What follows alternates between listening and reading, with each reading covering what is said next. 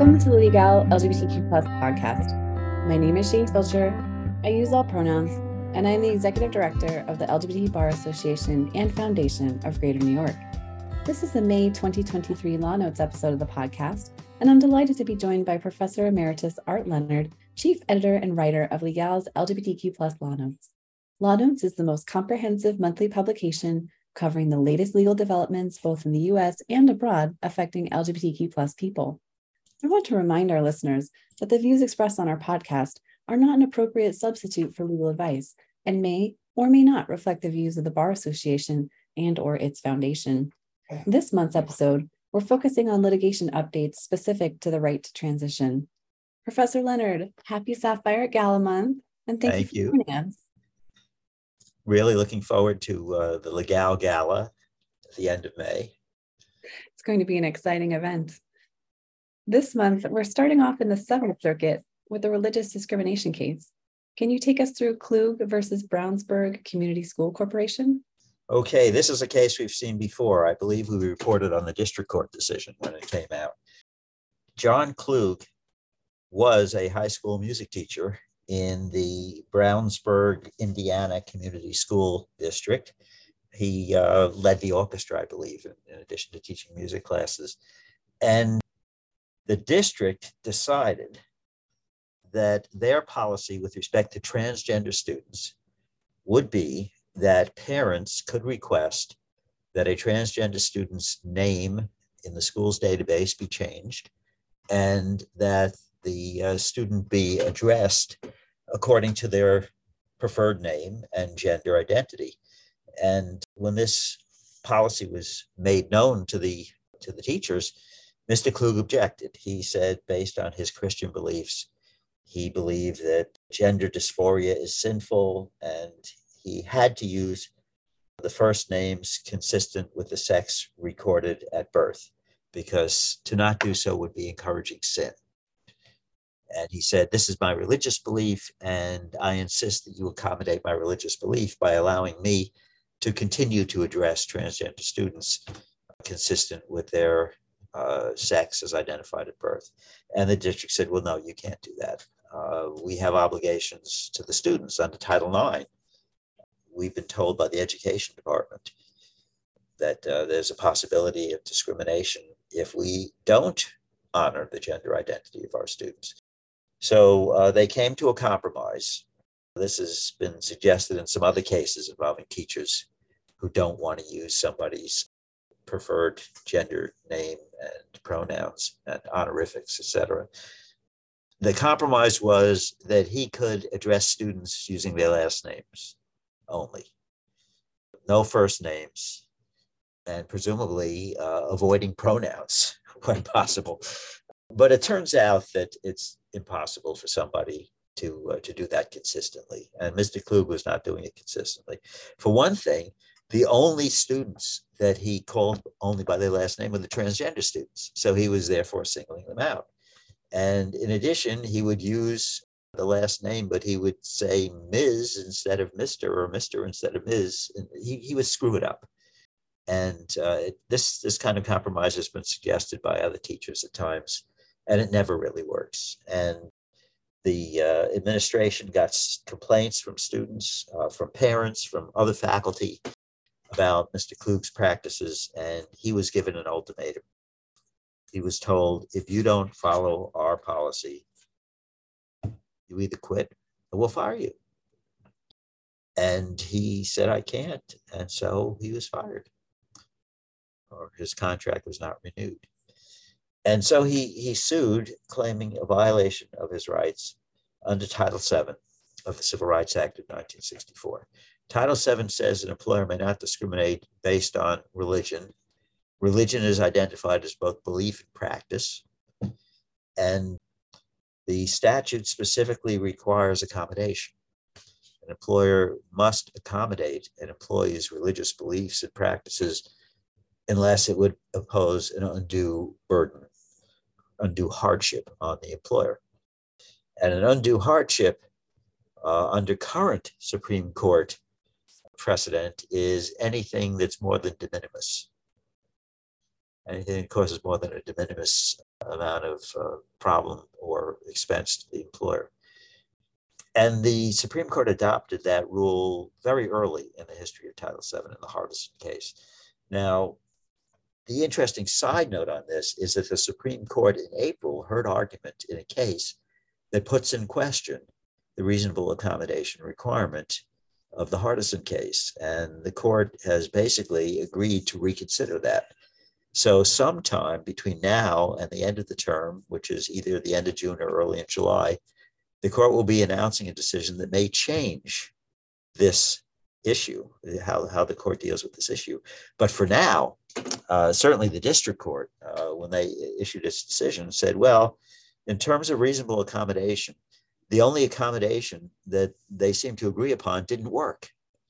And there is no other accommodation that will not impose an undue hardship because the school has a legitimate interest in avoiding Title IX liability.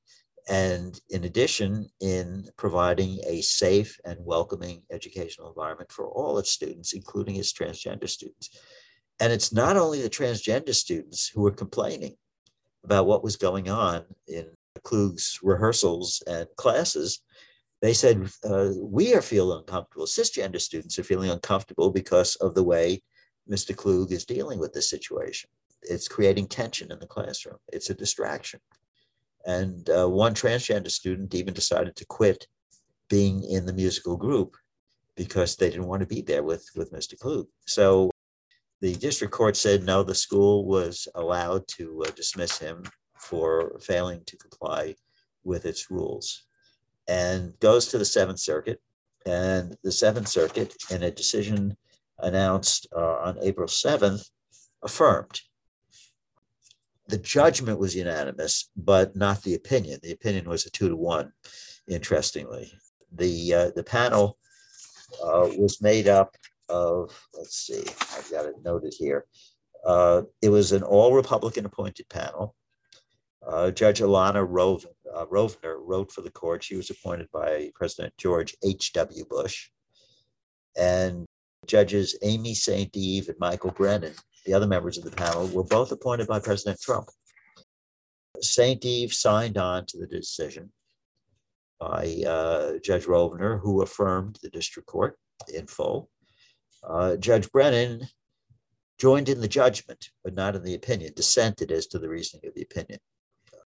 And I mean, he had to agree with the judgment because under the current standard of the Supreme Court, it's pretty clear that this would, allowing Klug to address students according to their gender as identified by birth, using what transgender people refer to as their dead name, the former name that they no longer are using, calling someone Ms. or Mr. when they identify as the opposite.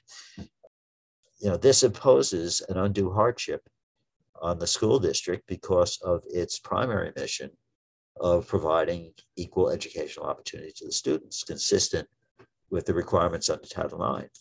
Now, the question of whether Title IX should be interpreted in line with the Bostock decision as covering gender identity is something that is argued in cases. But so far, most courts that have addressed the issue have said that the Bostock reasoning applies to Title IX as well, both in Title IX cases and in Affordable Care Act cases, which we'll be talking about shortly when we get to our next discussion. So, you know, in this area, everything is sort of up in the air. I mean, this Seventh Circuit decision seems to be correct. If they ask for en-banc review, I have a feeling that the circuit may put off deciding about en-banc review until they hear about the Golf decision, the case that's pending before the Supreme Court. So this is not necessarily the end of the line for Mr. Klug. He doesn't even necessarily have to apply for cert yet. He can apply for consideration for en-banc review, and that will put off the deadline for appealing for cert. But he's represented by Alliance Defending Freedom, so you can bet they're going to try to appeal this somehow. They have an agenda here of trying to cabin the Bostock decision as narrowly as possible and trying to get these cases under Title IX or under Title VII or whatever up to the Supreme Court because they want to see maximum play for religious freedom. So that's the story on Klug. Thank you so much. As you had already hinted, our next case, we're going to be shifting from social transition to medical transition. Can you tell us about the updates from the Fourth Circuit? Okay, the Fourth Circuit dropped a surprise on everybody on April. Actually, it's very early in April. They announced that they're going to go directly to en banc review of two district court decisions from different districts, both dealing with the issue of gender affirming care and the obligation of the state with respect to gender affirming care under two different kinds of programs. The cases involved are Cadell versus Falwell out of North Carolina and Fain versus Crouch out of West Virginia.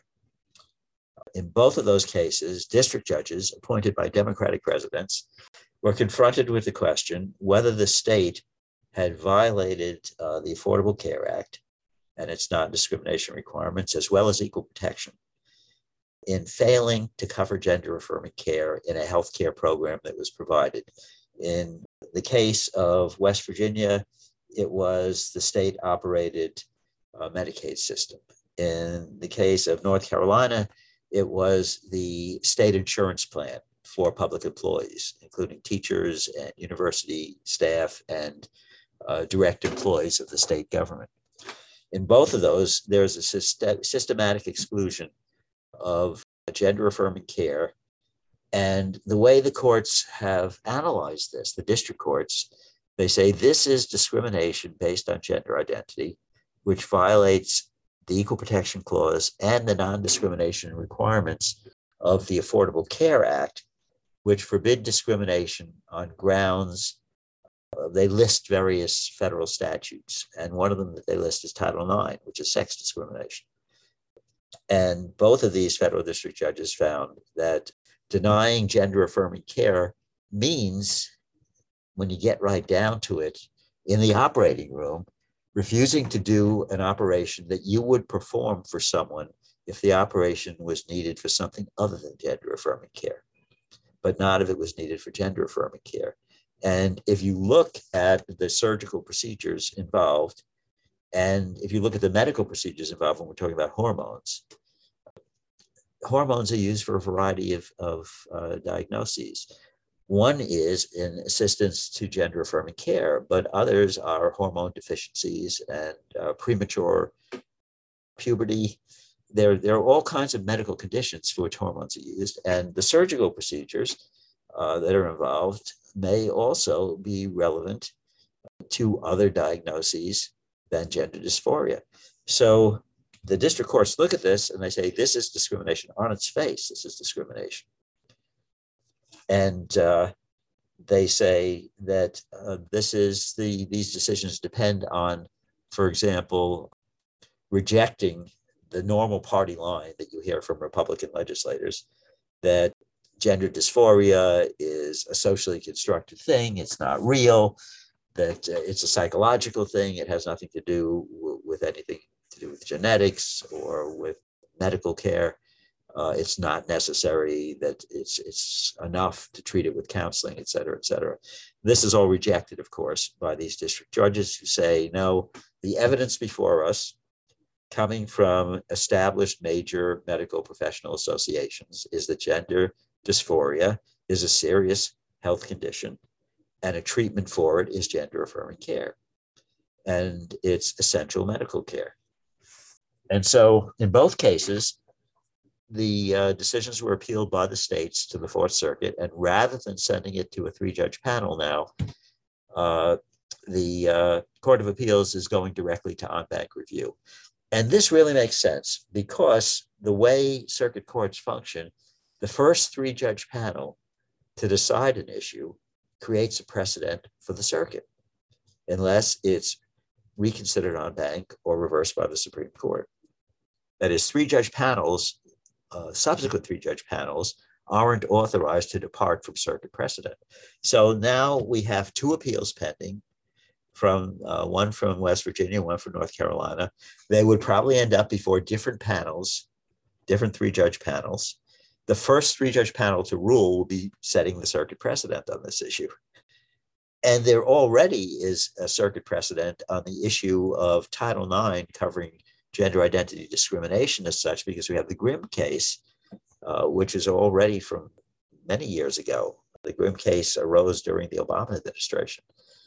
But ultimately, in 2020, the Fourth Circuit decided on the merits in the Grimm case that Title IX applies to the question of whether a transgender boy can use the boys' rooms at their public high school.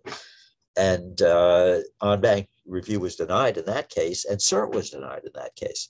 So that's a pretty firm Fourth Circuit precedent. But of course, Trump got to appoint some folks to the Fourth Circuit. There were some retirements, there were some changes, but the Fourth Circuit still has a majority of judges appointed by Democratic precedents. So not sure what's going to happen here, but it seems to me likely that a majority of the circuit, and they never tell you why they're granting en banc review. It's a one-liner, the opinion. It just says that both cases are going to be consolidated and en banc review.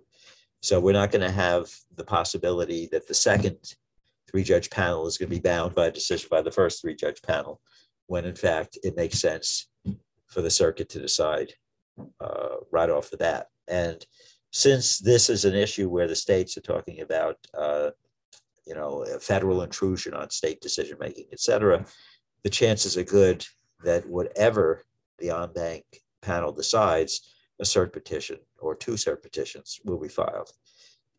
So it seems very likely that we are seeing a case that eventually will end up in the Supreme Court.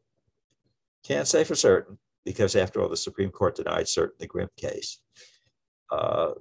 And it's not like we have a circuit split on this issue until we see what happens here. So this may end up there. And Lambda Legal is in fact representing the plaintiffs in both cases. So this means Lambda Legal would end up litigating this one in the Supreme Court as well. We've spoken about the Fourth Circuit quite a bit in terms of these really cutting edge cases for the transgender community. Does it surprise you that the Fourth Circuit has been such a hotbed of litigation here? Well, not necessarily. I mean, you look at the states in the Fourth Circuit, and these are, well, some of them are former Confederate states. So we're talking about a place like North Carolina and Virginia and West Virginia. So these are states that sometimes go red, sometimes go blue. Right now, North Carolina has a Democratic governor and a veto-proof Republican majority in the state legislature, as to wit, a recent abortion law that went through over the governor's veto. West Virginia has a Democratic senator, but it's Manchin, who, is frequently dissenting from what the Democratic Party in the Senate wants to do. And Virginia, of course, is a flip-flop state, goes back and forth between Democrat and Republican control in the legislature and the governorship. So these are states that go either way. And so it's not surprising that it's a hotbed of litigation on these culture war issues like transgender rights, which have been weaponized now by the Republican Party as culture war issues. So we'll see what happens on this one. We're going to probably be reporting on this case again sometime in the future when we get an en banc decision. I suspect you're correct there. So for our next case, we're moving back from talking about medical transition to social transition, but we're looking at it in a slightly different context rather than what's going on with teachers in schools, kind of more so what's going on between parents and children at home. Can you take us through the Veasley decision? Yeah, Veasley, I'm not sure how it's pronounced. This is, you might say it's a domestic relations case, but it actually turned out to be a constitutional case. This is Veasley versus Illinois School District 45. This involves a divorced couple, Brian and Susan. Brian and Susan have a child, a 12-year-old child, who identified or was assigned male at birth, but came to identify as a girl and wanted to be treated as a girl at school, wanted to be able to dress as a girl, wanted to be able to groom as a girl, choose a new name, et cetera, et cetera. And this was a school district in Illinois. And in Illinois, we had some of the earliest bathroom cases. We had the Whitaker case in Illinois. So we have precedent in Illinois that school boards and school board attorneys are very familiar with. And they were going to accommodate this girl. In fact, they had a general policy of accommodating transgender students in the way of names and pronouns and everything. If the parents contacted the school and authorized the change of the child's name on the school's official database, et cetera, then that was going to be done. It was going to be respected. But in this case, it wasn't a teacher who was objecting. It was a parent who was objecting. It was Brian. Susan had custody, but Brian had a share of decision-making authority still, even though Brian had moved to Florida. So Susan is living with the child in Illinois. Child is only identified by initials in the opinion, as is customary, AV. And Brian is living in Florida. And Brian found out that AV was being treated as a girl at school, and he had not been notified. His permission had not been asked for. He was very upset. So he ran into federal district court seeking injunctive relief. He wanted a direction that the school not apply that policy to AV, and in fact, not apply that policy at all. He said it's violating the rights of a parent, the constitutional rights of a parent, for the school to participate in social transition of the child without the knowledge of the parent only finding out after the fact, probably through exercise of his visitation rights.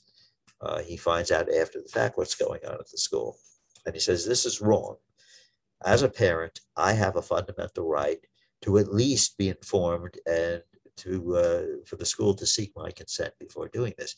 Now, Susan is totally supportive of her transgender daughter and is perfectly happy with what the school is doing. In fact, Susan would have had to authorize the change of name on the school's database and the authorization to use the pronouns that the child wanted and to allow the child to dress the way the child wanted. So Brian goes running into court, and he is relying almost exclusively on the due process clause of the 14th Amendment and on Supreme Court decisions going back almost a century about parental rights, especially about parental rights with respect to the education of their children. And there were historic cases that people study in law school, the Meyer versus Nebraska, Pierce versus Society of Sisters. You remember the cases. In the wake of World War I, Nebraska had a rule that the German language could not be taught or used in the public schools. In Pierce versus Society of Sisters, a state required that students go to public school. They didn't allow for students to go to a Catholic school, which that was the case in Society of Sisters. And the Supreme Court in both cases said that this violated the fundamental right of the parents with respect to the care and the upbringing of their children, that the parents had a right to make some of these decisions with respect to education. And so it looked to Brian, evidently, that he had an open shut case, but not in the Seventh Circuit. And this arises in the Seventh Circuit in Illinois. There's a Seventh Circuit decision, Crowley versus McKinney. And Crowley versus McKinney deals with what do you do when you have divorced parents and they disagree about the educational issue involved. What do you do then? One parent wants to go in one direction, one parent wants to go in the other direction. Which direction does the school go in? And furthermore, they said, We think that those old Supreme Court cases are distinguishable, and the Crowley court, in fact, distinguishes them. They say it's up to the parents which school you send students to, and on general issues like language and stuff like that. But when you get to specifics of how the school operates, it would be impossible for schools to operate if any individual parent could object to what's going on in the school. So, we see a problem with that. And the federal district judge here, a Biden appointee, for whom this is probably one of her very first opinions, Judge Lindsay C. Jenkins, appointed by President Biden, only took the bench recently. She had to work her way through these various precedents. After all, Supreme Court precedents take priority over Seventh Circuit precedents. But the Seventh Circuit itself had distinguished Meyer versus Nebraska and Paris versus Society of Sisters. So Judge Jenkins says he has not established that his fundamental rights are violated here, and granted summary judgment to the school district and to Susan, the mother. He sued both of them. He claimed there was a conspiracy between the school district and the mother to transition the daughter without his knowledge or approval. So he was bringing a conspiracy theory, 14th Amendment due process theory. He also claimed a violation of the First Amendment of the Illinois Constitution as a supplemental claim. And Judge Jenkins said, well, no, I think under the Seventh Circuit precedents, which is binding on me, and under the Supreme Court precedents, which I find distinguishable, this is a case where the school would be in a no-win situation. Brian wants to block the transition of the daughter. Susan wants the school to affirm the transition of the daughter. There's no fundamental right here on Brian's part. At best, this is a rational basis case, and the school has a rational basis in honoring the wishes of Susan and has a potential Title IX liability if they don't do what Susan and her daughter want in this case. There would be the same kind of discrimination claim that you would potentially have in the Klug case by the transgender students who are being misgendered in the classroom. So in this case, she grants summary judgment. Now, the question of what might happen with this case, if it's appealed, it seems that as of now, appeal would run into the Crowley decision in the Seventh Circuit. So appeal would probably be futile. But this might be another attempt eventually by a dissatisfied parent to get this issue of parental rights up to the Supreme Court. But I don't see this one as going that far. The judge granted summary judgment without prejudice and gave Brian a chance to file an amended complaint. And it seems that Brian was planning to, because he asked for an extension of time. The judge only gave him a week or two, and he asked for extension of time. The judge extended it later into May. So it's possible that an amended complaint will be filed in this case. You'd mentioned the father residing in Florida. Florida has been coming up a lot this particular legislative season, especially around this idea of when there are interstate custody disputes where parents disagree on gender affirming care, whether the state has the right to kind of override that in the quote unquote interest of protecting the child. Do you want to take a few minutes to talk a little bit about that Florida legislation? My understanding is that Governor DeSantis just recently signed the bill that prohibits gender affirming care. The state medical board, at his direction, had already said it's unprofessional conduct, but now they've put that into legislation as part of a raft of bills that he signed. And this is early in May, but they were passing through the legislature during April. So there are lots of arguments about federal preemption here, about Title IX, about the Equal Protection Clause. There's litigation that's going to be challenging all of these Florida enactments. But Florida is not alone in this. Other states are also going in this direction, and we are going to be flooded with litigation because of all these laws that have been passed in various states limiting the rights of transgender people.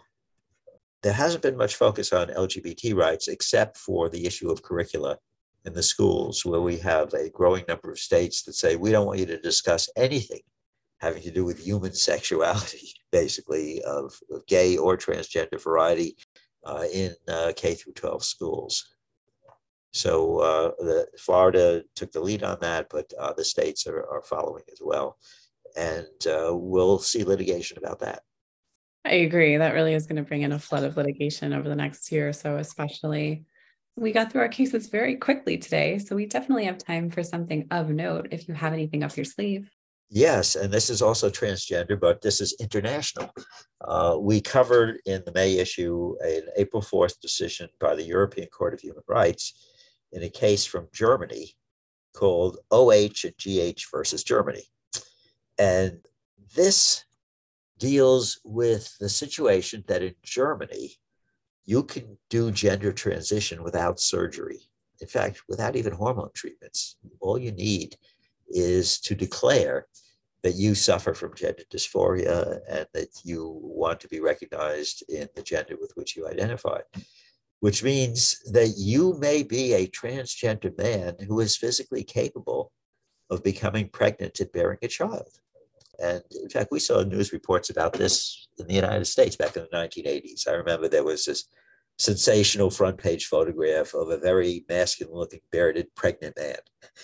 And it happens occasionally. Well, in this case, we're talking about OH, was born in 1982, identified female at birth, lives in Berlin, officially changed his legal gender and name by the year 2011, but did not undertake hormone or surgical transition to the extent of not being able to become pregnant. And OH wanted to have a child that was biologically related to him. As a transgender man, he can't generate sperm. So the only way he can have a child that's related to him is through fertilization of his eggs. And he got a sperm donor who agreed to waive parental rights. He became pregnant. He gave birth. And he asked that he be recorded as the father of the child on the birth certificate. And the local registry in Berlin said, "What are you talking about? You're the mother. You gave birth to this child. This child was conceived with your egg, not your sperm. We're going to record this child that you are the father of this child. Rather, that you're the mother of this child." See, I'm getting mixed up now. This is a mixed up case in some ways. So what OH wanted was that he would be listed as the father and that the mother would be left blank on the birth certificate. Well, how can the mother be left blank on a birth certificate when you define a mother as someone who gives birth to a child? And as a person whose egg was fertilized to conceive that child, that's a mother, right? Well, but at the time that the egg was fertilized, he was legally a man. And there's a statute in Germany, the Transsexual Name and Sex Act. In German, I can't pronounce the German word. It's one of these long multisyllabic German words, which is the name of the statute in German. But it's usually referred to just by the initials TNSA. And it says that the decision to recognize a transsexual person as belonging to the other sex had no bearing on the legal relationship between that person and his or her children. Now, the purpose of that was to say that if someone transitions, they remain the parent of the children they had before they transitioned. Certainly, that's what they were contemplating, that the transitioning would not cut off your parental status. But the way the German courts, and this was appealed all the way up to the German court system before it went to the European Court of Human Rights, the German courts stick to the position that that means if you gave birth to the child, you're the child's mother. And that's how we record you, even if your legal status under the law is that you are a man. And it went to the European Court of Human Rights. And the question was whether that violates Articles 8 and 14 of the European Convention on Human Rights. Article 8 is the respect for private life. Article 14 is the anti-discrimination provision. And the court said, we don't see any discrimination here based on any category that we normally apply. So it really focuses on Article 8. They said only the Article 8 thing is admissible as an issue that we have to decide. Does this violate the respect for private life to list on the birth certificate of the child, GH, OH as the father, as opposed to OH as the mother? And we think it is within the margin of appreciation for the German state to decide to list OH as the mother, because OH gave birth to the child. And they said the civil status registers in which the birth certificate is registered have a particular evidential function in the German legal system. And they thought that the German courts were correct in saying that GH's interests merged with the public's to some extent, given his young age at the time of the application. GH is the child. The court said GH and similarly situated children have a right to know his or her origins and thus need accurate information regarding their birth parents. And they also approved the German court's conclusion that if OH is recorded as GH's father, GH's biological father could only be registered as the father of GH if GH contested the paternity of OH. You know, what happens if later on the child wants to contest their paternity?